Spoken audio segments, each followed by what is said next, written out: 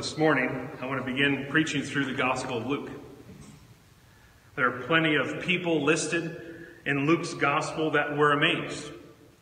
Zechariah's friends and the shepherds, and those who heard from the shepherds, and Joseph and Mary, and the people who lived in Nazareth, and those at Capernaum, those who heard Jesus teach when he was a boy, the disciples, and even the Pharisees. All of these people were amazed.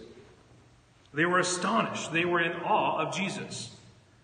Some believed in Jesus, and some didn't. In this book, the Gospel of Luke hinges on belief and certainty. It truly matters what you believe about God and Jesus. And now, so he writes this 3 decades later. Luke then interviews person after person to compile the longest book in the New Testament to share of their amazement. People who I'm sure at that point were still struggling to put into words of the amazement that they saw in Jesus. Even after 30 years away from the event that was Jesus' life, Luke even finds himself still amazed. And so I'm praying that as we engage in the text of Luke for the rest of 2020 and into 2021, I pray that we will rediscover a sense of wonder and amazement at this remarkable, mysterious, and amazing person called Jesus. Perhaps even with Luke, we might call the world to answer also, isn't Jesus amazing? After all, Martin Luther was right. Bewilderment is true comprehension. I encourage you to take this journey with me through the amazement of Luke's gospel, and I pray that you'll be changed through it. So if you haven't already, turn with me to the Gospel of Luke. Are we doing all right back here, peeps? Can you guys hear me okay? All right, we're going to keep going. Everything's moving. So this is why we wanted to have a week to get any bugs that might come up worked out. So we're going to look at Gospel of Luke, chapter 1, verses 1 through 25. And I want to give you a main idea of what I'm looking for here. So if you're going to write down anything at all in this sermon, I want you to write down this, okay? And I'll repeat it. Your beliefs about God will shape how you respond to the issues in this world. Let me say it again. Your beliefs about God will shape how you respond to the issues in this world. Unbelief is the practical denial of God's almighty power. And Luke writes his account so that you and I will have certainty concerning Christ and his power for life. So I have 2 points there, and the main point again, I'll say it again, your beliefs about God will shape how you respond to the issues in this world. And so, first is the certainty of truth. The certainty of truth. And second, the certainty of God. So the first is a much shorter point, verses 1 through 4, the certainty of truth. And second, the certainty of God. So let's dive in here. The first one, the certainty of truth. And the first 4 verses of the Gospel of Luke give us plainly the purpose of this book. Why is Luke writing? He says here, in verse 1, inasmuch as many have undertaken to compile a narrative of the things that have been accomplished among us, just as those who from the beginning were eyewitnesses and ministers of the word have delivered them to us, it seemed good to me also, having followed all things closely for some time past, to write an orderly account for you, most excellent Theophilus, that you may have certainty concerning the things you have been taught.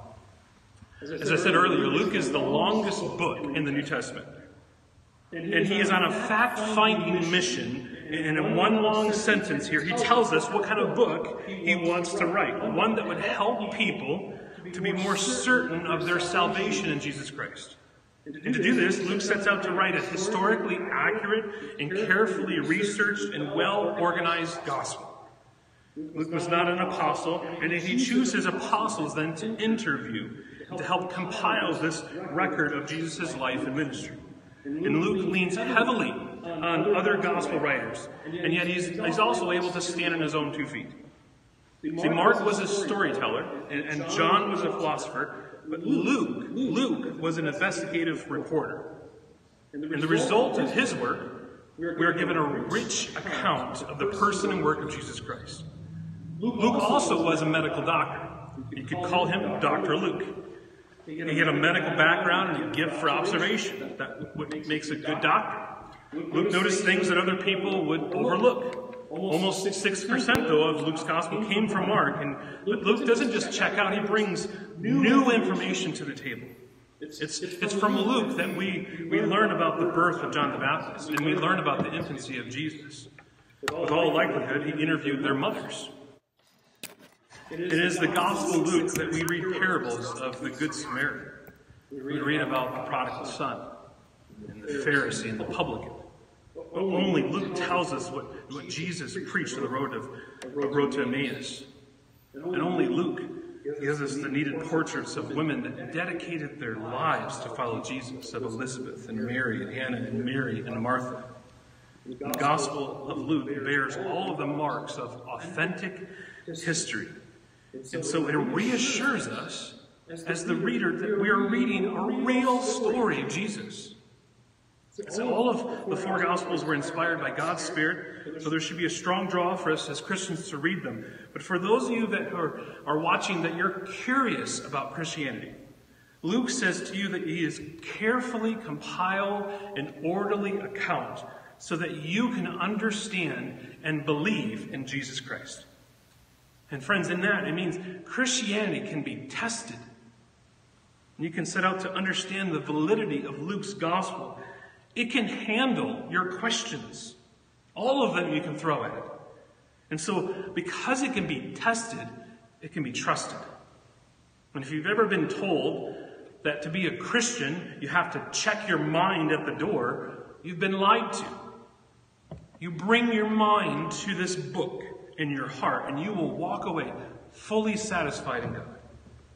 There have been many throughout the centuries that have tried to disprove Luke and the rest of the Gospels, and they walk away unsatisfied. So if you're questioning Christianity, go ahead and ask your questions, all of them, and then go hard, honestly, towards the answers. So let me ask, what are you trusting in? What are you trusting in for all your life? What do you believe? Do your beliefs offer you the same kind of certainty that Jesus does? I'm not asking if you feel certain about what you believe. I'm not asking about the beliefs themselves. Are your beliefs certain to be true? Can you verify your beliefs with history and eyewitness accounts and fulfilled prophecy? Or is the only authority for your beliefs is the fact that you believe it or imagine it to be true and you want it to be so? But furthermore, do you really want to base your entire life on earth and risk everything, heaven and hell, on your own thoughts? And before you risk everything, consider how little we know as finite, limited, imperfect human beings, and then consider the Loctite, biblical, historical evidence. So I ask, where is your faith resting this morning? And I pray that it's resting on Jesus. And for you Christians, Luke says the gospel was written so that you may have certainty concerning the things that have been taught. And he's writing to us Christians who are familiar with the promises of God. And Luke is writing about the outworking of our past hopes and based on good evidence to provide assurance to the reader. So this book is for you, Christians. And a Christian is someone who believes that Jesus is who he said he is, and he did what the Bible says he did. You cannot be a Christian and deny Jesus. You cannot be a Christian and deny the Bible and its implications in your life. And if you've noticed here in these verses that I read, Luke writes an orderly account. Not only do we have it and read it, but specifically it was written for a certain person. Did you catch that? It was written for most excellent Theophilus. And who was that? Well, we don't know much about him. He was most likely a high-ranking person. Many skilled Bible teachers have debated this man and who he is for years. We don't know. My best guess is he was a dignitary, that he was wanting to learn and grow in his knowledge of Jesus. And so Luke does a great service not only for him, but for the people of God by giving this detailed account of Jesus. And if you look closely, Luke mentions Theophilus, which, by the way, his name means lover of God. And the next phrase, it says that you may have certainty, and that you is the one who loves God. It's the same kind of name that Luke might have used to describe anyone who wants to have a relationship with God. So who is Theophilus? Well, you are, if you love God and are loved by him. Luke's gospel is for you. So that's the purpose of this book. It will bring certainty for truth. So that's point number one. Point number two, the certainty of God. And this is from verses 5 through 25. Let's look at verse 5. In the days of Herod, king of Judah, there was a priest named Zechariah of the division of Abijah, and he had a wife from the daughters of Aaron, and her name was Elizabeth. See, Luke begins the story by mentioning Herod, and a chill should run down your spine when this monster's name is mentioned. Herod was an evil tyrant who hated people, destroyed them, and looked to set himself up as sovereign. And this is the time frame when the story begins. Luke goes back 60 years to set the stage, and he tells us of this couple, Zechariah and Elizabeth. And then he says in verse 6, and they were both righteous before God, walking blamelessly in all the commandments and statutes of the Lord, but they had no child, because Elizabeth was barren, and both were advanced in years. Zechariah's name means Yahweh has remembered, and he's mentioned first. He's from the line of Abijah, and you can read about that in 1 Chronicles 24:10. And Elizabeth is from the line of Aaron. And verse 6 might seem strange to include, but Zechariah and Elizabeth weren't perfect. That's not what Luke's saying here. They weren't sinless, but just living in accordance to the law. You might even think of Luke and his wife as this old country pastor and his wife, living out their years, nearing retirement, distinguished in their godliness with a right relationship with God. They were, as Elizabeth Elliot says in that book that I mentioned earlier, they were 7-day-a-week Christians. I like that. That was Zechariah and Elizabeth. And yet God had not saw fit to give them a child. You know, as a man reading this and considering this week, I come away thinking and feeling different. I love my children, don't get me wrong, but without children, there is no whining at 6 a.m. Dad, can you make this for me? I still love my kids, but as a man, I think through this differently. And it's not about me. Because as Christians, we should continually strive to understand the troubles and the issues that others are facing. It should be a practice for us. So any woman who has ever wanted a child and hasn't had one knows what Elizabeth must have endured. The prying questions, the insensitive remarks, the sharp pang of desire for someone else's baby, the nagging doubts about the goodness of God. But for Elizabeth, there was something even more, the suggestion in this culture that somehow all of this was her fault. So I believe that's why Luke writes that for us. He says they were both righteous before God, walking blamelessly in all the commandments and the statutes of the Lord. See, barren didn't equal sinful. The Elizabeth situation for me reminds me of Hannah in 1 Samuel and Sarah with Abraham in Genesis 16. There was a stigma that people endured during this time to be viewed that God was somehow against them. People would look at her with reproach, like she was ungodly. But Luke tells us otherwise. Elizabeth was righteous in the eyes of God. Sometimes we suffer because of sin. But sometimes we suffer for the exact opposite reason, for the sake of righteousness. All suffering is meant to push us into God so that we would glorify Him. And we read here very clearly that Elizabeth was barren for the glory of God. God was not punishing her. Instead, He had something very important for her in the spiritual legacy of their family. And so the question to ask during suffering isn't, what did I do to deserve this? The question is, how can I glorify God through this? And Elizabeth teaches all of us this morning. You notice, she didn't wait to begin her life because she didn't have a child that she was desperately praying for and wanting. Instead, along with her husband, she followed and obeyed the Lord for years, walking blamelessly in His commandments. She did the next thing, and they kept following the Lord. Look at verse 8. Now, while he was serving as priest before God, when his division was on duty, according to the custom of the priesthood, he was chosen by Lot to enter the temple of the Lord and burn incense. When Zechariah was a priest, and in his day, Israel's priests were divided into 24 divisions, with each division serving the temple on a rotating basis for 2 weeks a year. So here's Zechariah serving at the temple in his rotation with the other priests, and his name now is chosen. Every day, 2 priests were chosen to enter the holy place and to offer incense as Israel's sweet altar on prayer, and one would go in the morning and one in the afternoon, and there were a lot of priests, and so they were chosen by lot. And what are lots? Lots could be sticks or markings or stones with symbols on them, and each were thrown into a small area, and then the result was interpreted. You know, I mentioned this morning at the beginning of the service, and we sent out a letter stating that we're beginning services here next week with a cap on attendees for the time being.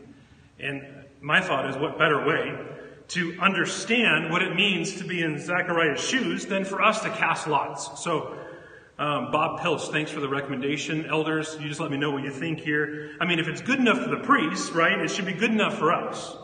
No more first come, first serve. We'll just choose at random, right? Doesn't it sound right? Proverbs 16:33. The lot is cast into the lap, but its every decision is from the Lord. So God, here, in a way he's saying in all this is God is sovereign. God is sovereign in the choosing of Zechariah. That's what we see here. But for Zechariah, this was even more important, okay? This was actually the best day of his life. See, the providence of God fell on him, and he was chosen to go in and light the incense. And this was the greatest moment in his priestly career, because once a priest was chosen, he was ineligible to serve again. And there were so many priests who were never chosen in their career. So look down at verse 10.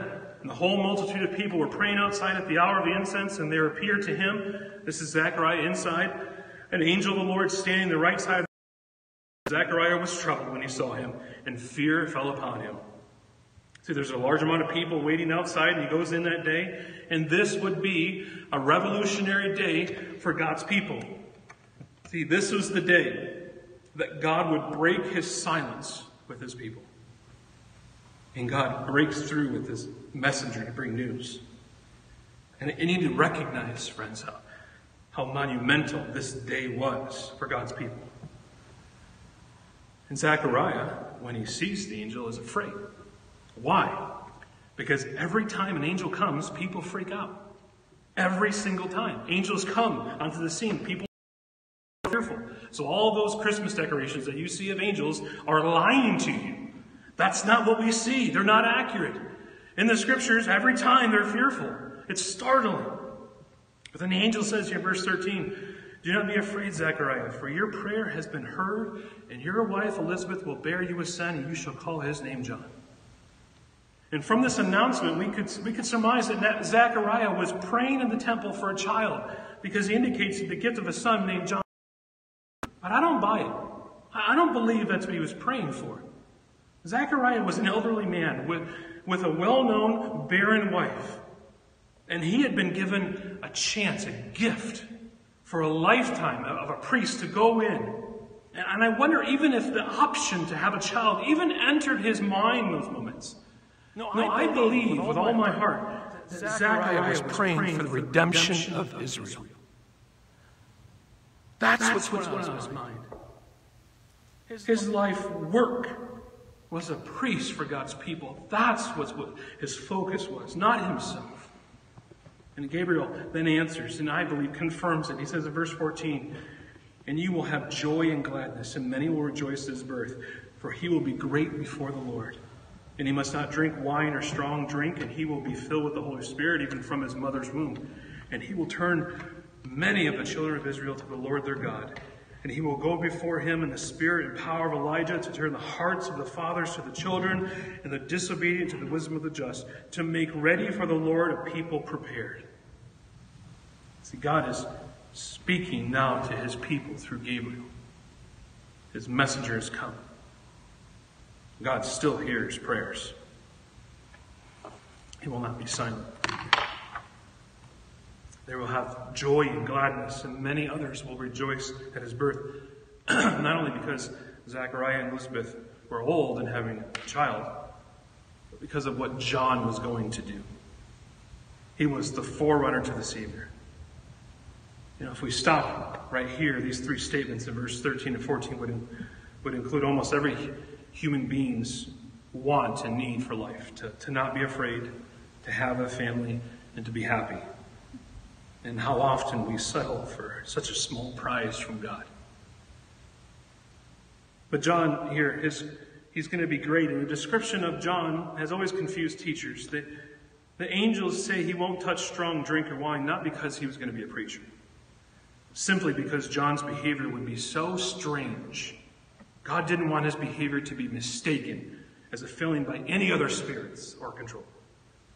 Other prophets had been anointed by the Spirit, but John was the first to be filled with the Spirit from his mother's womb. He would be different in every way. And so Gabriel here is signaling that the time is now to break his silence with his people. That God would fulfill his promises that he had made before with Israel. God would use Zechariah's son to spark a revival in his people. And the angel speaking to Zechariah was a historic and monumental moment in the history of salvation. Not since the last word spoken in the Old Testament in Malachi has God spoken. It had been over 400 years. God was speaking, and he was telling Zechariah that his soon-to-be son would be the forerunner to the Messiah, that he would prepare the way.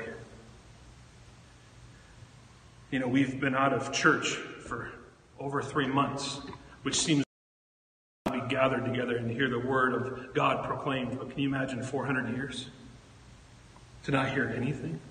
And so this day is monumental. But how does Zechariah respond? Verse 18, and Zechariah said to the angel, "How shall I know this? For I'm an old man and my wife is advanced in years." His response is almost comical. A celestial visitor has just met him on the most important day of his life, serving the temple, and tells him to expect his wife to be pregnant to fulfill an ancient prophecy about Elijah's coming to prepare the way for the Lord. And yet his first thought is, how in the world is my elderly wife going to get pregnant? Seeing and hearing wasn't enough. Now he wants proof. Zechariah is us. His problems are our problems. His eyes are too weak to see God's power. I learned this from my daughter, Madeline. If you hold up a quarter over your eye during the middle of the day when the sun is out and the sun is big as could be, and if you hold it just far enough away, you'll block out the entire sun. Go ahead and try it today if the sun comes out. You can block out the entire sun. And we sometimes hold our problems and limitations to our eyes in that way, bringing them so close to our eyes that we cannot see the great glowing sun of God's promises and God's power. We miss it. And how often we forget the promises and power of God. Did he not remember Abraham and the same issue that he had? Friends, we can be a righteous person in the holiest of places, serving God with all that we have, giving back to God holy worship, and still not believe God. Unbelief is really that sneaky, and we're all susceptible. You can be a preacher sharing the gospel every Sunday and believe that no one will get saved. You can be a parent raising those kids to love God and read his word and believe that it's a waste because they don't get it as quick as you want. And you can be married and not believe that your spouse is actually God's special gift to you. And you can pray and pray for our heart's deepest desires, and when it comes, we don't believe it. This is Zechariah, and this is all of us. We are like Zechariah. Well, the angel responds in verse 19 and says, "I am Gabriel. I stand in the presence of God, and I was sent to speak to you and to bring you this good news." And I love this response. Gabriel doesn't even answer him. He just tells him the good news. There's also, though, a consequence for his unbelief. He says in verse 20, "Behold, you'll be silent and unable to speak until the day that these things take place, because you do not believe my words, which will be fulfilled in their time." See, Zechariah wants another sign, and Gabe's like, dude, seriously, don't you get who I am? Don't you know who I work for? You want a sign? I'll give you a sign. You won't be able to talk. And how I wish God would still do that today. Because how many of us need our mouths shut by God because we refuse to believe him? And Zechariah's silence would be a daily or moment-by-moment sign that God has not been silent anymore. To me, it's an ironic judgment. He was unable to speak just like he thought God was unable to speak. So friends, don't be like Zechariah here. Don't make God close your mouth because of unbelief. And for my non-Christian friends, my unbelievers, God will do this one day. The Bible says emphatically that on that final day, the day of judgment, every mouth will be closed. There will be no rebuttal, no wisecrack, no appeal, no defense. The God of the universe has and will do all things well, including bringing justice on that final day. And so it's better to receive his word today than to doubt it. Well, the judgment comes. At verse 21, the people were waiting for Zechariah. It says, and they were wondering as to delay in the temple. In verse 22, and when he came out, he was unable to speak to them. And they realized that he had seen a vision of the temple. And he kept making signs to them, remained mute. He had to learn sign language while he was in there. And when his time of service had ended, he went to his home. The part of his duty as a priest was to come out and pronounce a benediction like I do at the end of every service. Perhaps this was taken from Numbers 6.